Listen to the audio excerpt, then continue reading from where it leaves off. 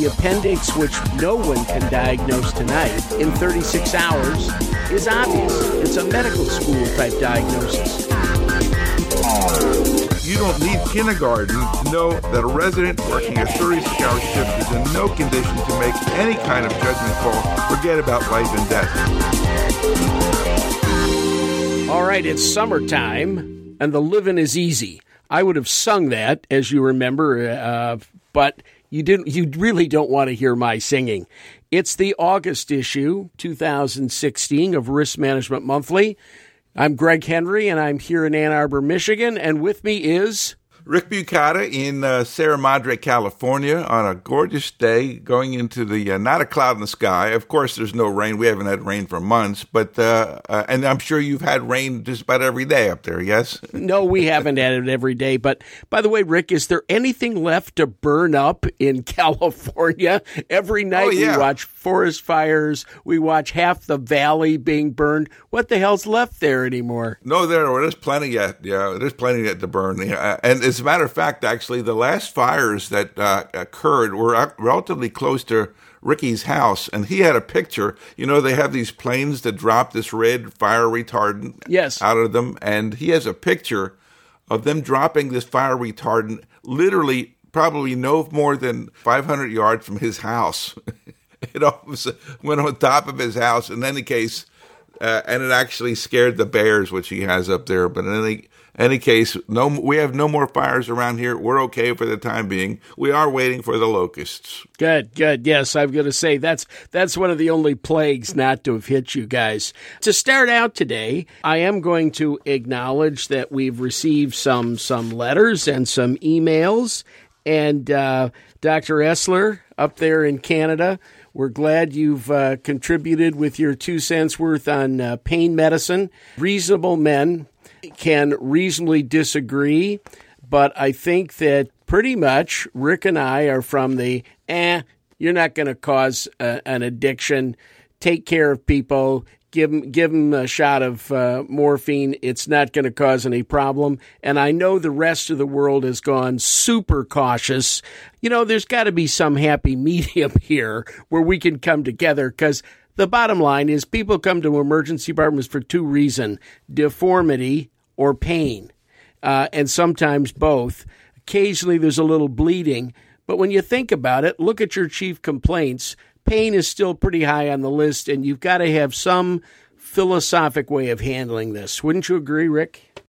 Yeah, and actually it's a shame that David is in Canada, because I don't think he gets Emergency Physicians Monthly, in which I spilled my guts on my view of this. And I think the most recent issue, or an issue that's coming up. And the long and short of it is that we cannot let this pendulum go too far. Nobody in emergency medicine, for crying out loud, gives out OxyContin. We're a few Perkinans, for crying out loud. Give me a break. I do still believe that there is oligoanalgesia, and this is just going to make it worse. And I think that all of these guidelines, we know what to do. So let's move on. And speaking of moving on, let's go to our topic of today, Greg. Alrighty, we've got a paper to review, and sometimes it's more relevant than others to exactly what this program covers. This today, it's right on the money. And this is an emergency medicine closed claim study, which comes to us out of the Doctors Company. Now, for those of you who are not aware, the Doctors Company is based in California, I believe, and is the single largest physician-owned medical malpractice insurance carrier in the United States. They got a lot of docs in this, and they've been kind enough in this study to look at closed claims between 2007 and 2013. They had a total of 332 emergency medicine sort of only claims, and they're happy to give us the results. Now, I think what we always have to remember is closed claims always depend on when the actual incident happened, when they finish it up. It doesn't always correspond to the years as we've mentioned them, but I think that this is kind of as close as you get. They've asked some very interesting questions, and as to what's causing it. Now, for the last 40 years, it's interesting that if you had to pick out a disease entity that gets sued on 35% of our money loss, it was chest pain. There's actually a little shift in that because of technology, because of things which were said about stroke. The doctor's company now feels that acute cerebral vascular accidents, i.e. strokes, is coming up and maybe surpassing chest pain as the principal reason we get sued. What do you think about that, Rick? Hey, listen, I think you're jumping the gun, Chief, because one of the things I did want to do was to go through this, like the 4 most common allegations. They had this panel of experts that went through these records to make the judgments with regards to what the problems were. And they also came up with recommendations. So they don't actually tell you who these experts were. But, I take the word for it that they probably did a good job because they're very interested in having their clients not be sued. They're very motivated.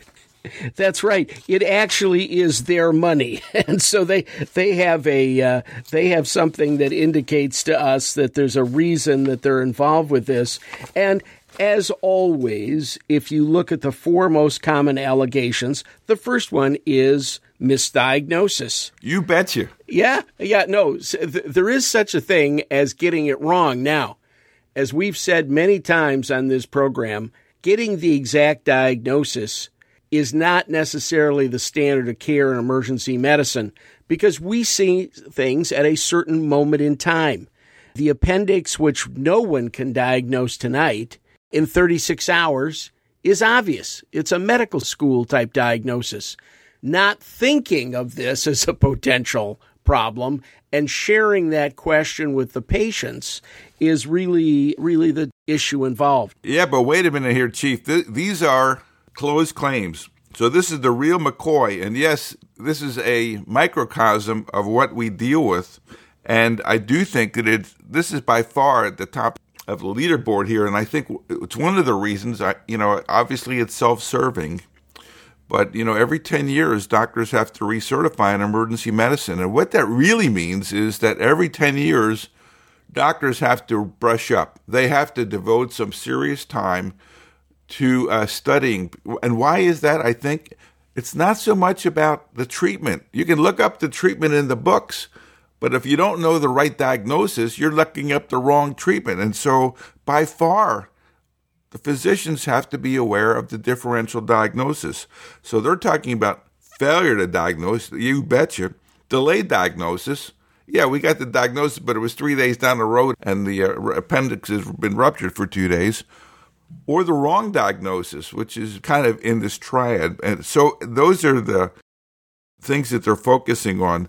Rick, they use the term differential diagnosis, which is one I want to be cautious with. Yes, absolutely. I think that's exactly right. You come up with something called a reasonable working hypothesis, a set of those things you're going after.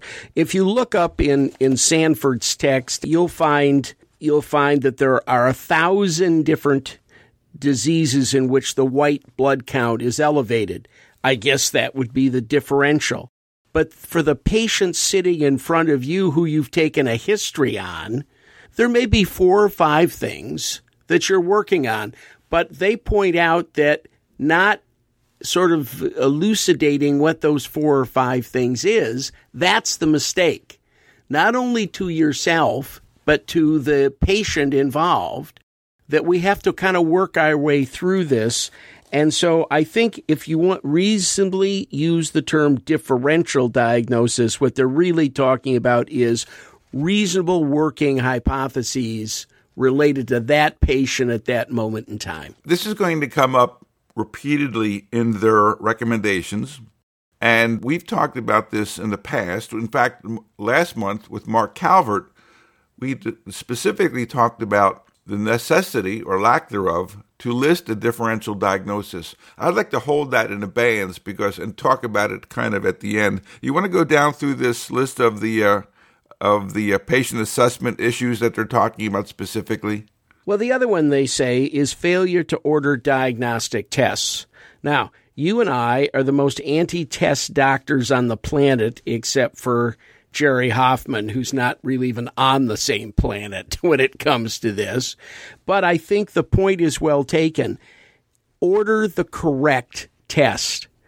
I've again been asked to defend a case in which the test ordered for a back pain was a CT and not an MRI. This patient clearly had compression or at least irritation at that moment of the spinal cord. So it's not just ordering a test, it's ordering the correct test. And I think in emergency medicine, we ought to have some sense as to what tests are good, what aren't, when they're useful, all that sort of thing. You know, I can't agree more. Failure to order the right test is really important, and you've hit the nail on the head.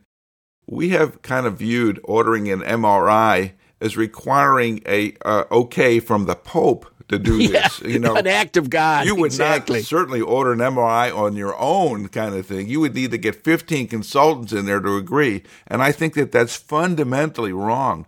If you are interested in somebody's spinal cord, don't bother with that CT. Don't bother. You can get 5 CTs that will not equal 1 MR. You can't take 3 second graders and make a 6th grader out of it. That's one of my favorites. But in any case, yes, order the. Now the other thing, honestly, it comes up over and over again, and people say, well, why shouldn't I order a test? You know, it's kind of like the hospital makes money. I get the patient's expected. I feel more certain about the diagnosis, et cetera, et cetera.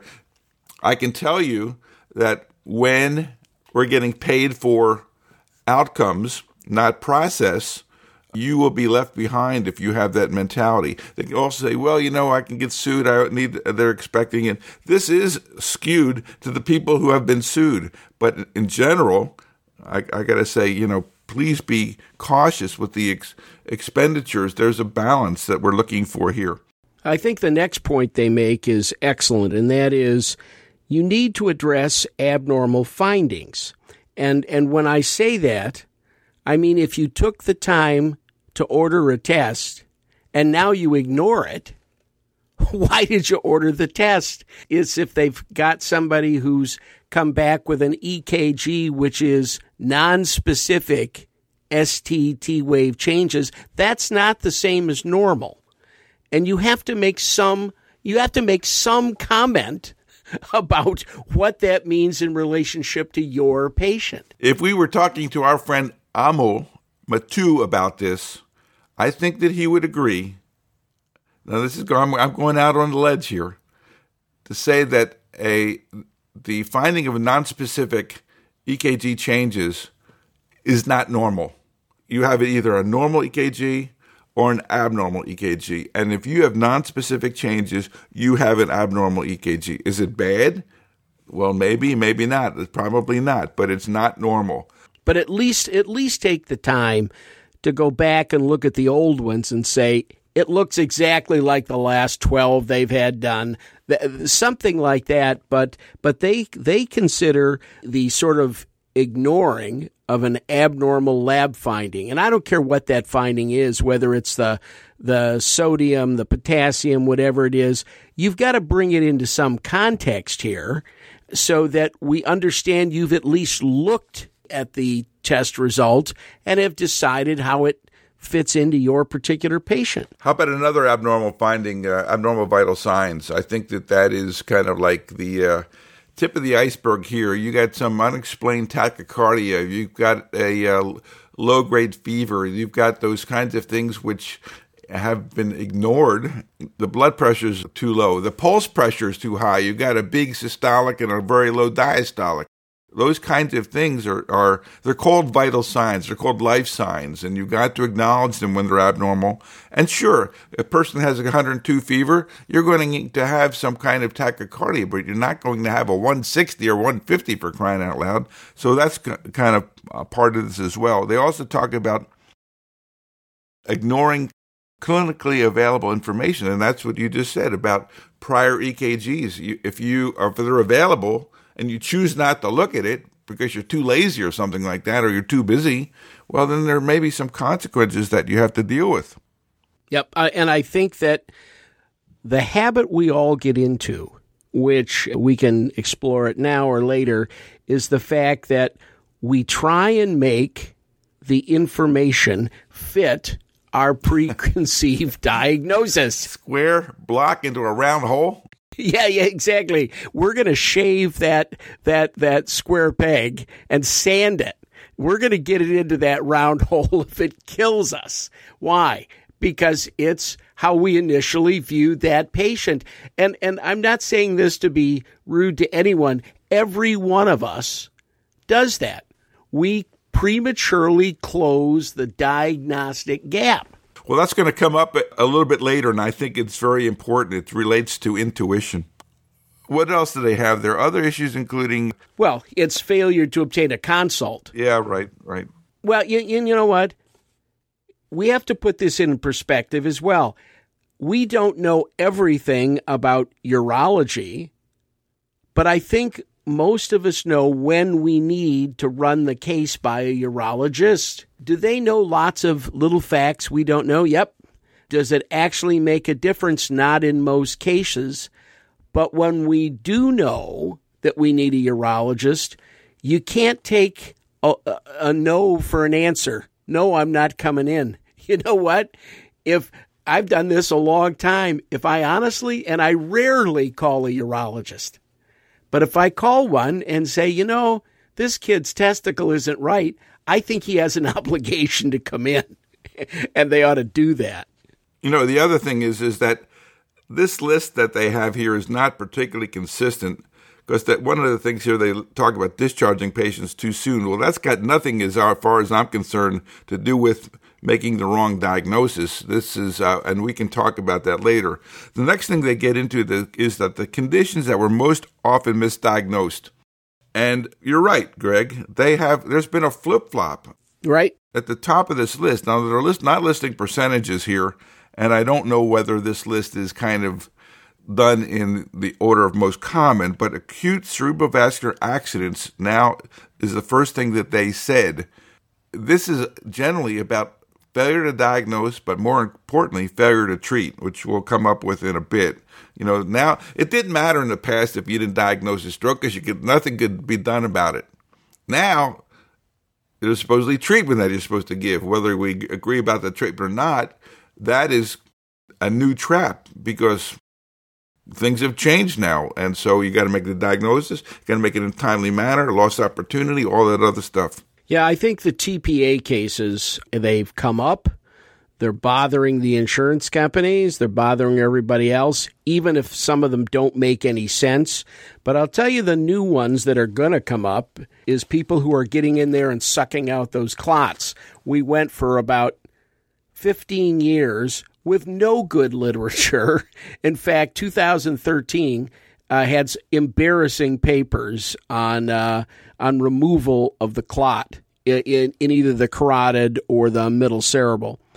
2014, there are at least 3 studies, maybe a 4th, which basically say, yeah, this may work. We've got a new gate to jump over here, Rick, because when we talked about TPA, we were talking about differences between 10%, 11% versus 6% bleed.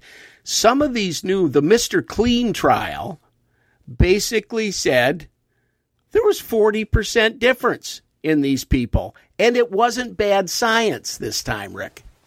Well, if I'm at a hospital and I don't have that capability, then I can do what I can do, and there may be issues of transfer. There is going to be ultimately the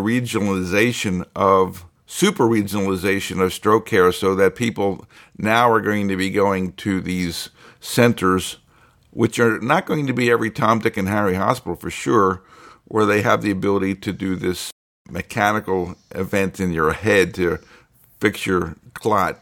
But by the way, that's the only thing that seems logical to me.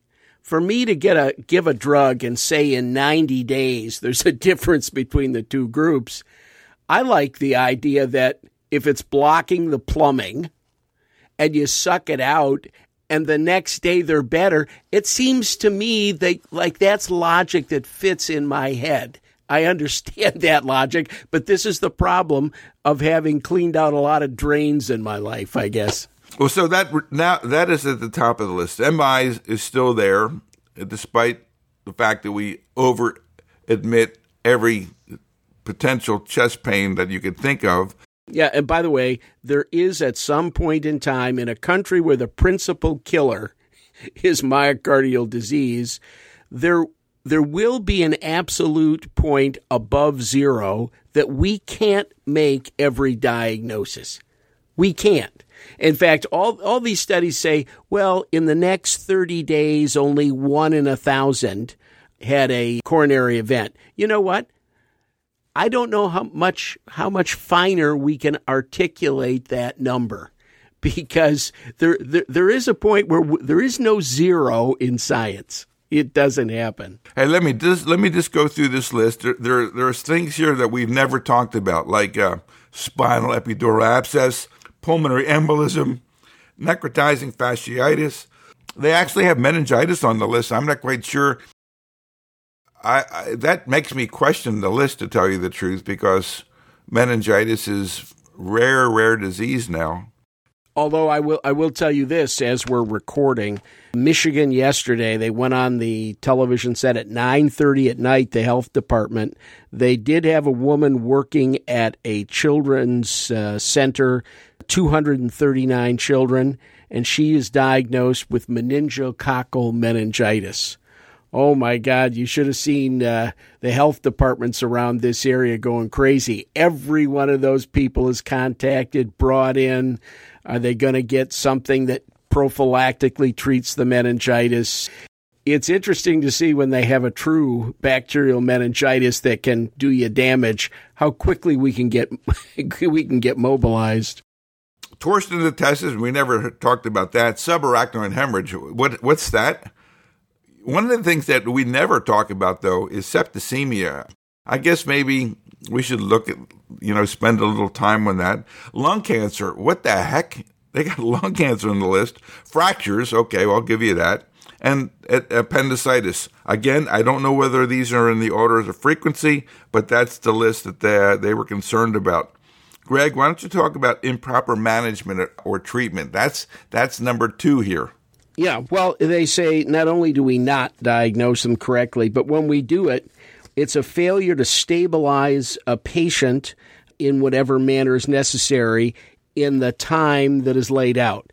Now, nothing ever happens as fast as we'd like it to be. But, for example, they mention as an example, failure to stabilize the neck in a patient with severe trauma, resulting in paraplegia. Now, I think the number of those has to be extremely small, Rick. But when they do happen, they're huge payouts. And like any insurance company, they're interested in what the down the road payout here. And there's no question neuro damage is the largest group of payouts with regard to emergency medicine. Nothing is big. It's interesting because if you look at the literature most recently, there is a move away from putting every single soul in a backboard, and they're backing off on this idea of everybody has to have their neck immobilized. You see these people walking around at the scene, and the next thing you know, they're all strapped down to a backboard kind of thing. I think what they're talking about here is a little more severe patients, Rick, because you and I are part of that movement to not X-ray everybody. I mean, if you look at whether you're using the Canadian data or the Nexus data, there's probably 60-70% of people we can clear clinically. I think what they're saying is for the people in which you can't clear them clinically, do it right or don't do it at all. Because somebody who's severely intoxicated, been in trauma, you're not sure about, you know what? Maybe you ought to do that right until you get a film. We've reviewed a bunch of papers recently on this topic. The vast majority of people who have neurologic deficits as a result of a spinal injury will manifest those at the scene. Right. It's not something like, well, they were fine and walking around, and by the time you get there, they're quadriplegic. That is not the case, and this has to be viewed as the most unusual finding, and so we don't want to overdo this. I think in the past we have overdone it. So my sense is that, you don't want to go nuts about this one example.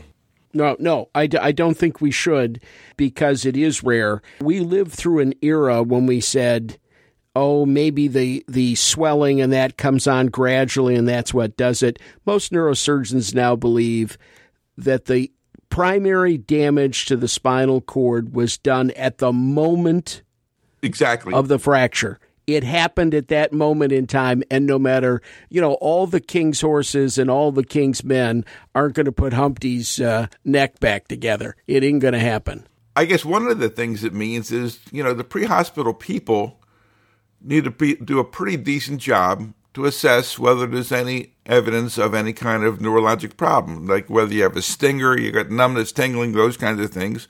But it's going to be there in the street. The other thing they talk about is, as an example, wounds that get infected, that have some foreign body that you left in there and that you've not kind of looked for that foreign body either initially or when they come back and they're infected. And I think that it's 101 emergency medicine risk management to be very assiduous about documenting how aggressively you have looked for foreign bodies and you've washed out the wound, et cetera, so that it makes it clear that you have done your best. It doesn't mean that you're going to find everyone, but you've done your best. And perhaps in a glass-caused wound, you may choose to get an X-ray. It's not the standard of care necessarily, but, they don't want you to miss foreign bodies. I don't blame them. Yep. Rick, why don't you talk about the improper performance of a treatment? Yeah, they're talking about some examples here. Intubation, and improper intubation. You're down in the right main stem bronchus. You're in the. That's why the anesthesiologists don't get into trouble anymore. They have basically required them to do all of these kinds of routine processes and checklists to make sure they're not making mistakes. And a lot of that is kind of moved over into emergency medicine, where end-tidal CO2, whether by machine or these color changers, that is routine now. It's like you would not do an intubation without kind of doing that, because it's become now, I don't know if I want to say the standard of care, but it's certainly expected that in the majority of cases, you will verify that you're in the right hole. They talk about suturing. Now, I'm not so sure about improper performance of suturing. I don't know where that kind of comes in, but they have it there. I've never seen one of those cases. No, I don't either. No, it's not big time. Why it showed up in their study, I'm not sure. And then they talk about the insertion of IVs or central lines for medication.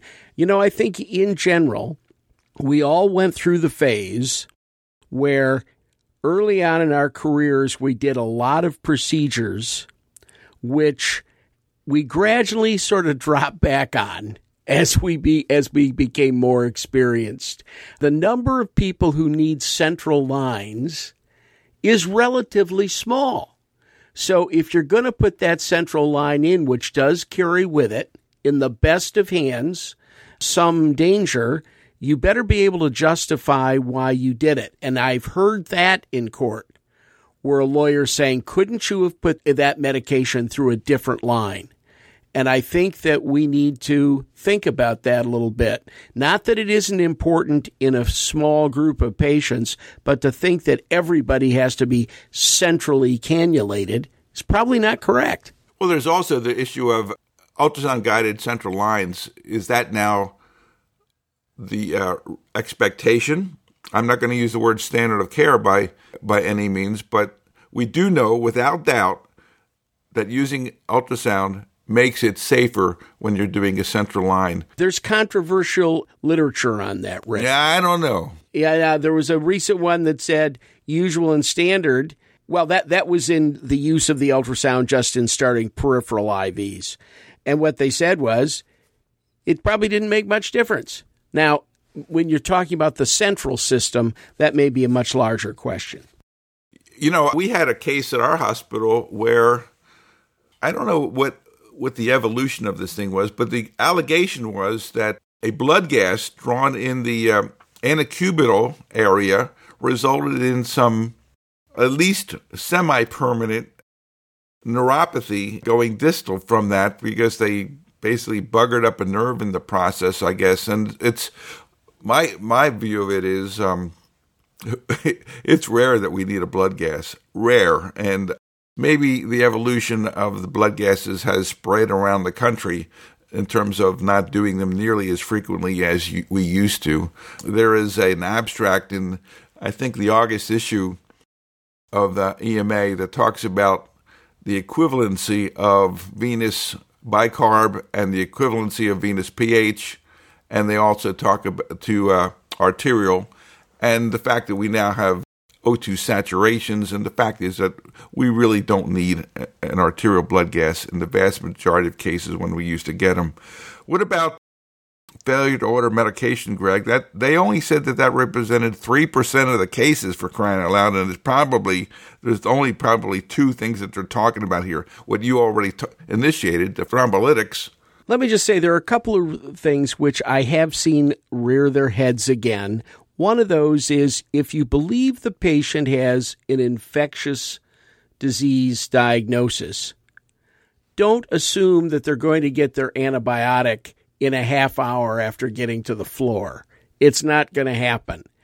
And so I have seen some delay, and now that everybody's into sepsis protocols, most of which I think are overblown, there are only two things that matter. Water, how much? A lot of it. Keep giving it. And early antibiotics, and that I can agree with. So I think the criticism here, and they mentioned this, is the infection. If not, it probably is treated better early than late. And that's a standard lawyer question. Doctor, do you think in general infectious disease is better treated early or late? I always remember a lady I had who was refusing to have a spinal tap. I was almost certain she had meningococcus. As a matter of fact, she had a couple little blood spots on her arm. And I said, can I at least start the antibiotic now? And of course, I started it, and as she's going downhill, infectious disease was so mad at me that I started an antibiotic before I had the spinal fluid. I said, look, you do what you got to do here. What? So you're mad at me because I killed all the bugs and treated the disease? Come on. Don't do crazy stuff. So I think that with antibiotics, if you think about it, you know what? Give it before they go to the floor. The other area where this is happening, and I don't know why there's so much more of it now than there was, is in necrotizing fasciitis. I've seen people go from looking normal to damn near dead in 4 hours. And I'd sure as hell rather defend you if you've started the antibiotics for this than if you haven't. Yeah, we have to get off the fact that we're approaching this in a scientific manner where you would get the specimens and make the diagnosis definitively and check the number of white cells in the CSF. We can make the diagnosis of the cause of your meningitis if you have it later. We can't begin treatment later. I mean, that's not going to work. So the idea here is now we have all of these antigen tests to determine what is the bug that is causing your problem. We don't have to culture it to know what's causing it.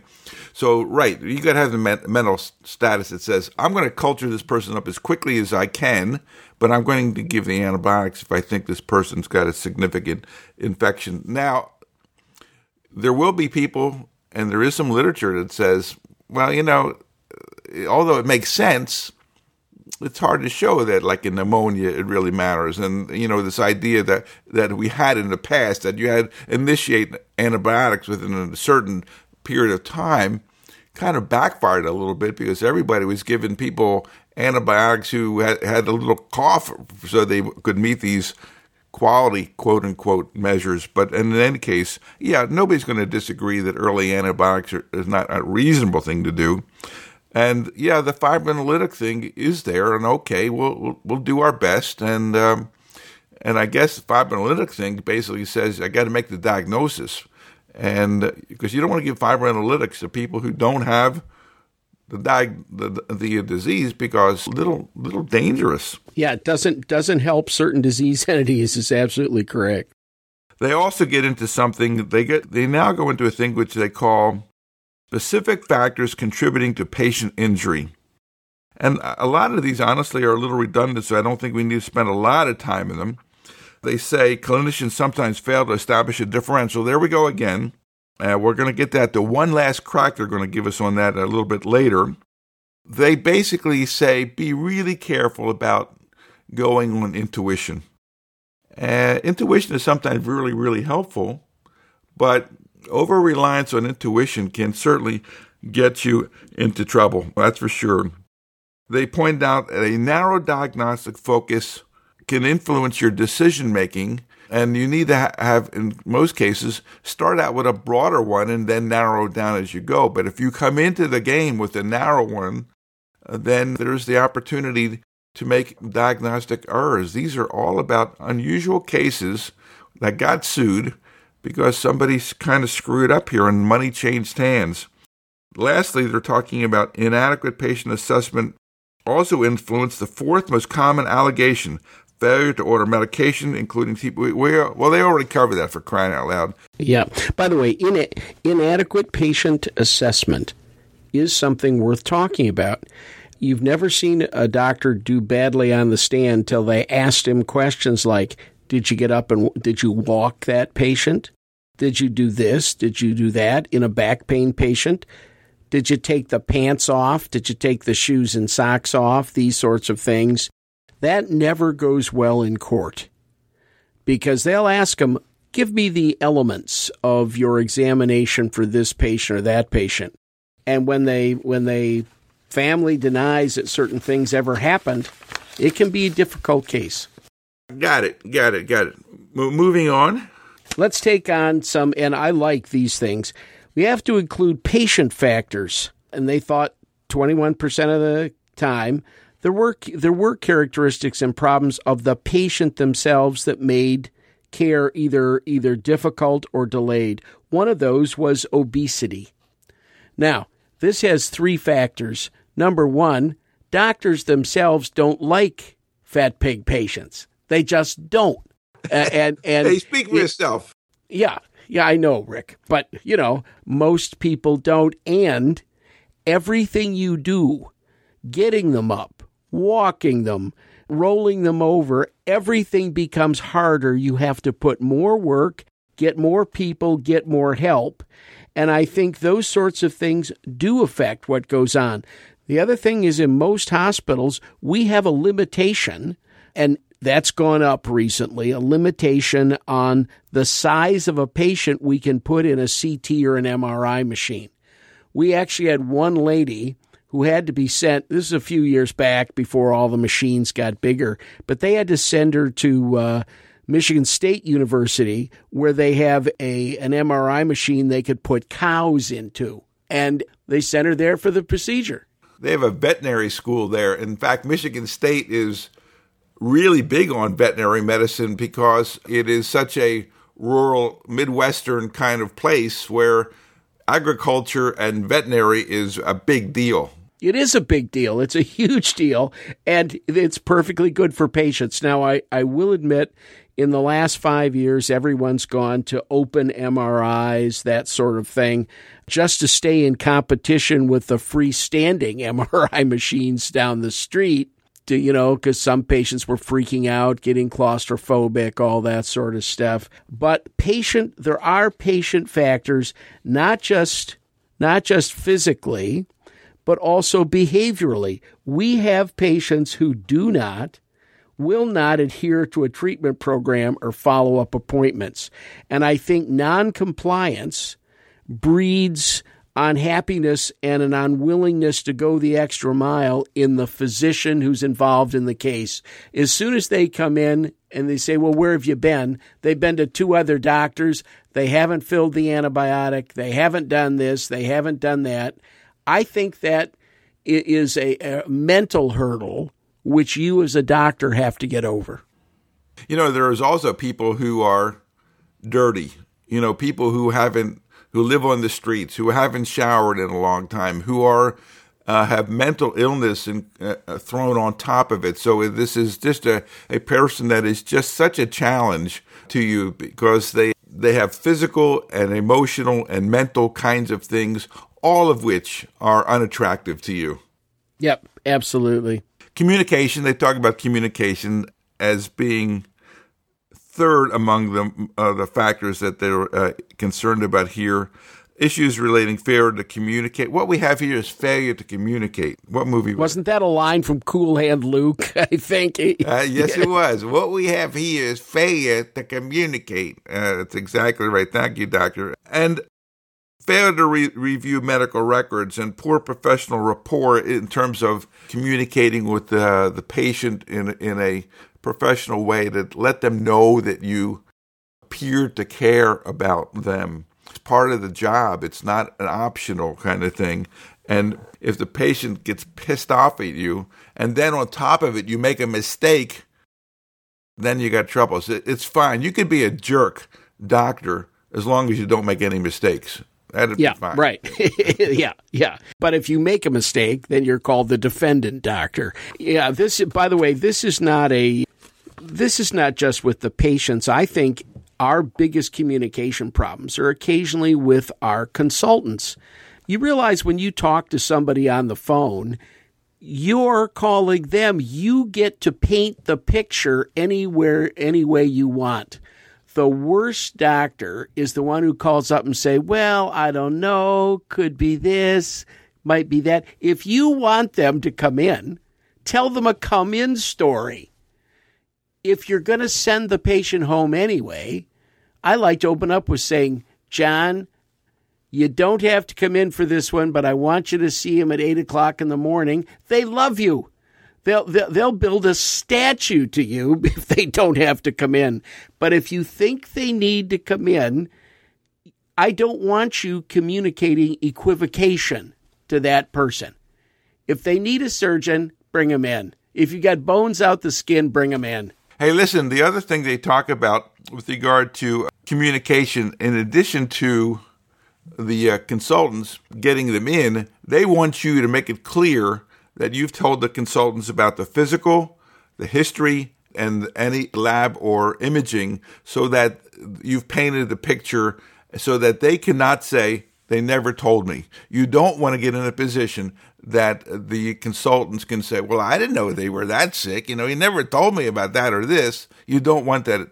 Or if they say, if he'd only told me this, I'd have come right in. That's the last situation. Yeah, I'd have come in on my motorcycle. By the way, these don't have to be long notes, but that note better include the time. You spoke to Dr. Smith. You told him you thought the patient had appendicitis or a fractured hip or whatever the question is, and this is what we're going to do. But it should not be equivocal. I always love those guys who say, well, I thought they were going to see them upstairs or this or that. If you think the patient has to be seen that night, get that straight on the phone, because I'm involved in a case right now which has to do with what was told, when they thought they had to come in, what level of care they needed upstairs. It's ugly, because what you've got is two physicians with different insurance companies fighting this question out. Never pretty. The other thing about communications is the handoffs. Everybody's got to be up their butt or burr up their butt or something up their butt regarding formalizing handoffs and having check sheets about what should be included in a handoff. Now, honest to goodness, I didn't honestly in my career view that handoffs were a major issue, but apparently they are. Apparently there's some problems and patients getting harmed by inadequate handoffs about what's going on and who's taking responsibility for the this or that. And you can certainly see it. And there are a lot of handoffs. You go from the ER to the inpatient service, from the inpatient service to the ICU, from the ICU back to the wards. All of those places represent handoffs, or handoffs from surgery and the post-operative situation to the floors. Those kinds of things are also handoffs. Or we're admitting somebody and we're calling the nurse supervisor for a bed, and that's it. And the nurses in the department are talking to the nurses on the floor. Those are also considered handoffs of some significance. Yeah, you might as well assume that if you're going to take over a case, whenever I was coming on, I wanted to go see that patient. It wasn't just a chart handoff. God, no. I want to see what they look like. And as I think we've talked about on this program, sometimes when you're summarizing a case for the next doctor, everything dawns on you. The other thing is, while you're with that doctor, you might put the hand on the belly again, and now it's rock hard. People change while they're in the departments, and I think that handoff is as dangerous a moment as there is, because the second doc thinks the first doc did everything right and assumes that everything's okay, and it's all going to be not a problem. I think people change, and I've learned a lot in trying to explain to the next doctor what I went through, what my thoughts were, and I'm happy to have the patient hear that discussion, because sometimes, the patients will add things. It's okay. The other source of problems with communication relates to follow-up instructions and potential language barriers with regards to those instructions, or even language barriers in the department. We know that there's all kinds of laws that say that you have to have translators available, no matter whether it's Swahili or Yiddish, that you have to have translators who are qualified to do it. You just can't get the housekeeper to do it. And I think it's surprising, the lack of suits regarding inadequate translation, because it seems like it's just such an easy trap to get into. Yeah, but I'll tell you, they went crazy on this. Do I occasionally use their 14-year-old teenage daughter to translate? Yeah, because number one, they have an interest. Number two, they speak the dialect. Occasionally when you get these people who are supposedly professional translators, they'll tell you right to your face, I only speak part of what they speak, or it's not the same. In the family, they speak the same thing. Now, I know it's not politically correct to do this, but I'll tell you what, in a lot of communities, where are you going to get a Serbo-Croatian translator? I think you're perfectly right, except don't get in trouble over it. Yes. Because if you do, unless it's some extraordinary language, they're going to say, well, don't you have this translation service that could have helped out here? Because there have been some nasty examples that precipitated laws with regards to these translation-related issues. They also talk about communication with the family, that certainly is an issue. And I think you got to be careful, because we're getting into this era of HIPAA, and you can't be talking to the family without the patient's consent about it. So you need to say, Mr. So-and-so, is it all right if I speak to your wife, your son, whoever's here about what's going on? You just can't assume that is the case. And I think that it's just a reasonable thing to do. I think it's appropriate behavior. I think it's courtesy, common courtesy, to ask a patient if I can discuss what's going on with your family members. By the way, if true communication is you and I exchanging ideas so we understand it, let me tell you the principal instrument of non-communication available in America today. It's the discharge package from the emergency department.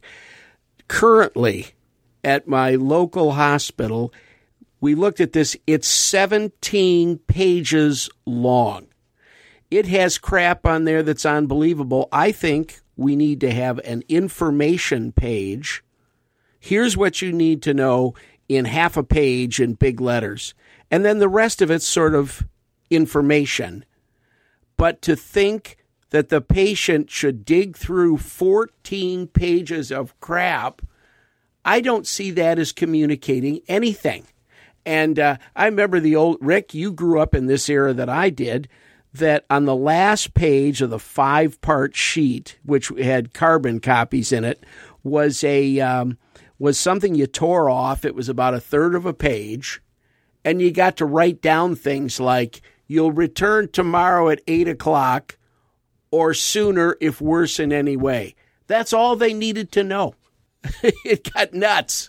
We used the same aftercare instruction for 30 years. 30 years.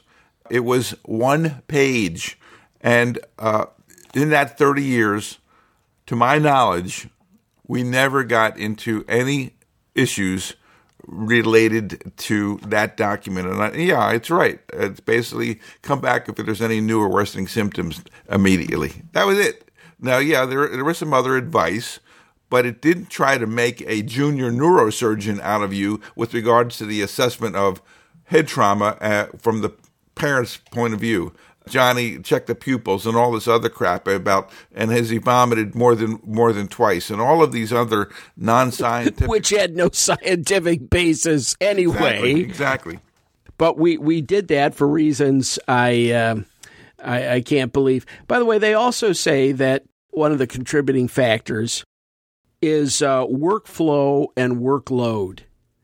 We've talked about this on other programs, that it's actually rare that you're ever sued for having inadequate staff, inadequate people on call, all these sorts of things. But if you want to avoid lawsuits, if you claim to have certain capabilities, they ought to be available when you need them. And I could never figure this out. The first year I was working, the nursing staff had as many nurses on Monday morning at 8 a.m. as they did on Saturday in the afternoon at the 4 o'clock shift. That was crazy. That's like having all your waiters on, same number of waiters on at a great restaurant at 8 o'clock in the morning and not at 6 o'clock or 7 o'clock at night, you know, when most people are coming to dinner. And the reason we did it was the vice president of nursing thought that nurses like to work day shifts during the week, so we were going to have the same staffing day or night, which had nothing to do with our patient volumes. We had charts that showed when people would show up. How come we didn't have more nurses at that time? We put on more doctors at that time. It was crazy. Yeah, but, you know, in California, we have a 4-to-1 ratio, not of patients, but of beds. So we have as many nurses at 3 in the morning as we do at 3 in the afternoon. We could have more at 3 in the afternoon, but this is a nutty rule where the state regulators said, here's your nursing ratio. And it's been a cause of substantial angst when we get out of ratio in terms of, well, does that mean we don't see any more patients because we're out of ratio kind of thing? The other thing that they talk about with regards to this workflow thing is, what if you have this bump in terms of chaotic in the ER related to, we got a lot of sicker patients than normally kind of thing. And if they combined in terms of staffing and intensity, well, then you might be in a situation where you are in over your head. And what contingency plans are there when that occurs? And I think that it's expected that you have some, and that you pull the switch and say, we need some help. And this is a great myth of American medicine, is that we have surge capacity. We don't have much surge capacity. And if you had to see 25 or 30% more patients in most emergency departments tonight in America, it'd be a disaster. Yes, that's true. However, I should tell you that if I was the CEO of your hospital and you were a contract emergency physician group, I would expect that you have a physician on call to not only take care of somebody when the ER doctor is sick or something like that, but when there are some surge-related issues. We had, and our doctors hated it, physician on call all of the time. We were a single covered hospital. We were only one doctor. Ultimately, toward the end there, we got PAs and NPs, but we had a physician on call, and I think that it was a reasonable thing to do. We would have many, many times when this physician would be called. And the other thing is, some physicians called more often than others for help. But, that's just the way it goes. I mean, some people are much more efficient, get people through. Here's the myth of that, Rick. To call in a doctor without also calling in a nurse, a tech, x-ray people, lab people. I mean, I was in plenty of those contract situations where they said, well, we want a doctor coming in if the wait is more than 2 hours. And my response is, we'll put that in the contract if you put in, here's the following people that doctor needs to support them. I agree. Yeah, for the same doctors, 2 doctors now giving the same number of nurses orders, I don't see that as useful. No, it's very inefficient. Well, we did have one place that was smart enough to say they had 2 nurses in delivery, and they only delivered about 6 kids a day or 4 kids a day at the most.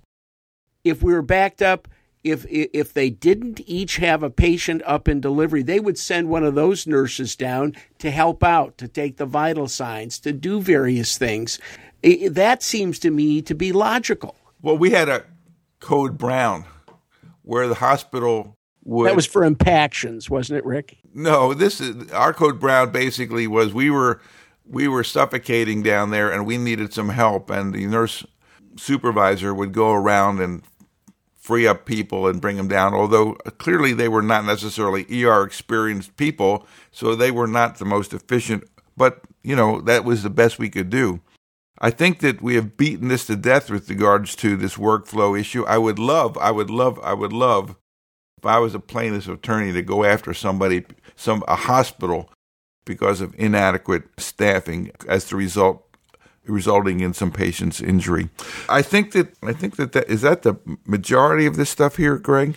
Well, that's the majority of this study.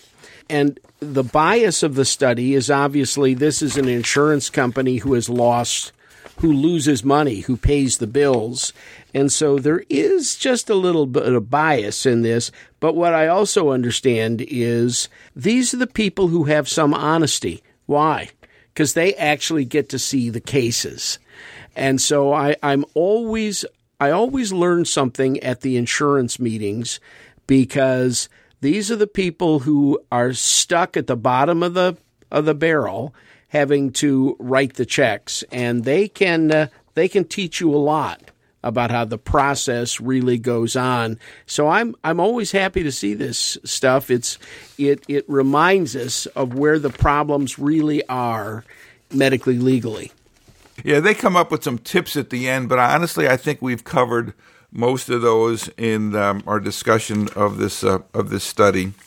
So thank you, Doctors Company. We have about 15 minutes left. Greg, I wanted to do a case. You have some cases, don't you? Yeah, I got cases, but you go ahead and let's start on these 2 cases. Go ahead, read it.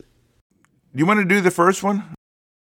Why don't you do this 22-year-old college student, okay? All right, Rick, this is a good case. A 22-year-old college student with a significant prior psychiatric history. That's already a warning sign, because whenever they say to you, here's a psych patient, beware, because you'll get waylaid into psych problems.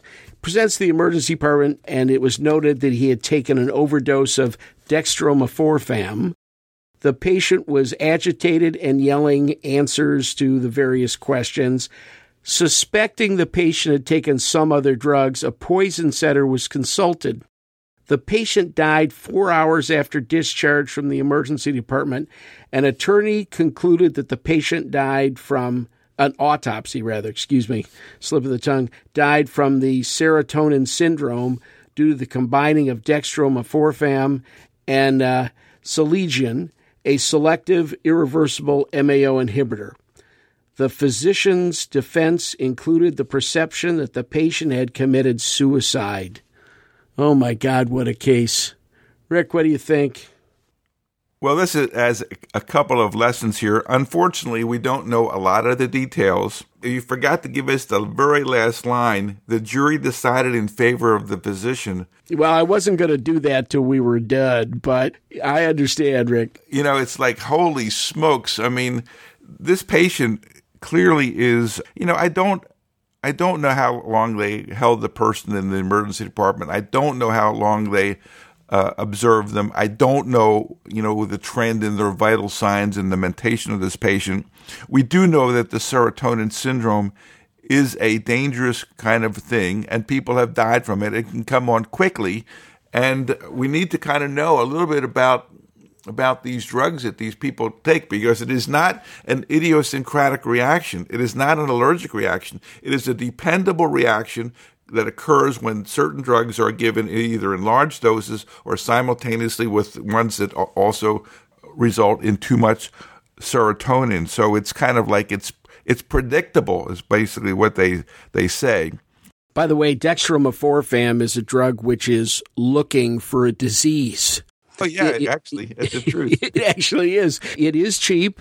It is available. The cough syrups all have it in it, and almost nobody needs any of them. And there's been very little proof that it actually, until you get the other autonomic nervous system effects, it doesn't even really suppress cough. So we'd be better off without any of those drugs as opposed to kids doing robo-tripping on this stuff. Yeah, I wasn't really aware of the extent of the abuse of dextromethorphan. And you are right. We did an abstract many, many, many years ago that looked at the efficacy of this stuff. In usual recommended doses, it has no effect whatsoever on cough. But it's in all of this over-the-counter medications that it's involved in, 30, 40, 50 different drugs, different medications, house brands, the stuff. But they also point out that Robitussin the liquid is often got guanefacin in it, which is an expectorant. And if you drink enough of this stuff, that's going to make you sick. So that the bottom line is that kids generally have gotten smart now and are going to the pills, the Coricidin high potency pills that don't have this in it. And these are Coricidin cough and cold capsules, which are called triple C's. And what do I know about this stuff? Well, we kind of got to learn, because dextromethorphan is thought to be the major culprit in this case. Now, whether it didn't look good when they go home and die, and obviously something transpired that was not good. Somebody had a great enough defense so that the doctor won, but it seems that we need to be aware of this stuff, number one, that this can occur. And if this is part of the thing about diagnosis, if you don't know about the serotonin syndrome, you'll never make the diagnosis of the serotonin syndrome, and it's potentially a really dangerous thing. It doesn't have to be really dangerous. It could be mild, but it has also been associated with deaths. And I think that in general, emergency docs should be discouraging families from using cough syrup. The British did a great study in which they found that honey, warm water, and a little lemon or something like that did just as well. In fact, it performed in a superior manner to the same combination with dextromethorphan in it. So keep kids away from it. It's a good idea. What do you think of the fact that they called a poison control center, Rick? Well, I think that generally calling these centers is, if you don't know exactly what's going on, it's kind of viewed as a nice thing to do in your defense, I think, to put down. We called them, we consulted them, we got the advice of the so-called experts on what was going on. So I kind of viewed it as a positive. I personally didn't call the poison center hardly ever, but from a medical legal point of view, it seems like, what the heck? Good idea. What do you think? Well, I think that no matter what they tell you, they are a consultant over the phone. They don't have the patient sitting in front of you. So if they say, that's not really a problem, Well, it's not a problem to them because they're not sitting there with the family and the patient. I found these people to be overly cautious, frankly. They want to cover their butts. They don't want anybody to get harmed. And so, if anything, they're going to be more aggressive with regards to recommendations than many times is needed. And I can certainly understand that. We only have a few minutes left. I did have one other case that I wanted to do. I'm going to summarize it if I could, because we're not going to come back here on this issue. Can I just summarize this case? 18-year-old college freshman, ongoing history of depression, goes to the ER with a fever, agitation, and strange jerky movements, seems disoriented at times. Diagnosis is unknown, just like it was in this other case we talked about. It was admitted for hydration and observation, and they called the family doctor, and the doctor said, that's a good idea, do that. This is a teaching hospital. Patient was evaluated by 2 residents, an intern, 8 months out of medical school, and another who had 1 additional year of training. Like the emergency department, these admitting interns were not really sure what the diagnosis was. One of them termed it a viral syndrome with hysterical symptoms. Yeah, right. Oh, jeez. Oh, geez, Lori. Suggesting that the patient was overreacting to a relatively minor illness. They prescribed a shot of meperidine to control her shaking. The family physician also approved that. At about 3 a.m, one of the residents went off to care for some of the 40 other patients she was covering, 40 other patients. The other went to sleep in an adjacent building where he would be available if necessary by beeper. After the doctors left, the patient became more agitated. The nurses contacted one of the residents at least twice, who ordered physical restraints. She was also prescribed an injection of Haldol, Paradol, and another medication aimed at calming her down. Busy with other patients, the resident did not reevaluate the patient. The patient finally fell asleep, according to the nurses, but when a nurse's aide took her temperature at 6:30 in the morning, it was 107. Ooh. The resident was called, and emergency medicine tried to lower the temperature. The patient suffered a cardiac arrest and died. Can you tell me the name of this patient, Greg? Yeah, Rick has just summarized the sort of world-famous Libby Zion case. The reason we all know it is Libby Zion's dad, Sidney Zion, was a columnist in New York. This became a cause celeb for him for years, and it's this case that triggered holding back resident work hours back to some sort of reasonable level. There's a reason that they're called residents. This case was never presented to an attending when real decisions were being made.